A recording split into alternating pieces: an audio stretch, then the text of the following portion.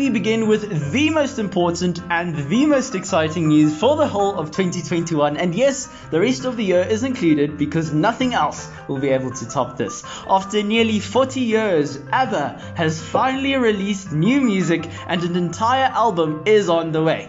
Last night, the Swedish group officially announced this new project, and I am not ashamed in the slightest to admit that I had a few tears in my eyes listening to their new song for the first time. Now, that isn't the only good news, because Bjorn and Benny from ABBA also announced that they are in the process of building an arena specifically for a new kind of live performance where you'll be able to see ABBA perform live. Well, kind of. They'll be making use of a hologram type characters called avatars to perform their greatest hits. But as you can probably tell, I'm very excited indeed.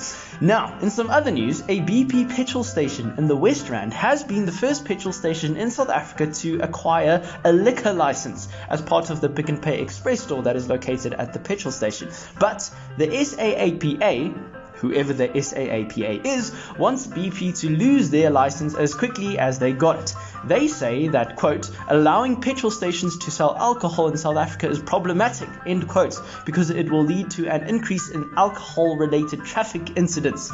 Now, I don't know who's going to tell the SAAPA people, but how do they think most people in South Africa transport their alcohol from a liquor shop?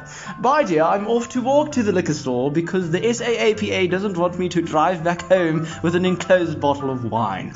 And in some more Afghanistan news, footage has emerged of an Afghanistan news anchor urging citizens of the country to not be afraid and work with the Taliban, all while 2 Taliban soldiers are standing behind him with automatic weapons. Because nothing says keep calm and don't stress, brew, about the way we'll rule the country quite like 2 armed men with machine guns standing right behind a news anchor who was no doubt crapping himself while reading his script.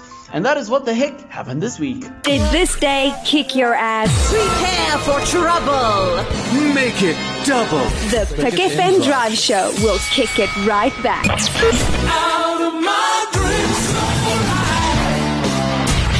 into my car. This is your PUKfm Drive Show. Drive Show.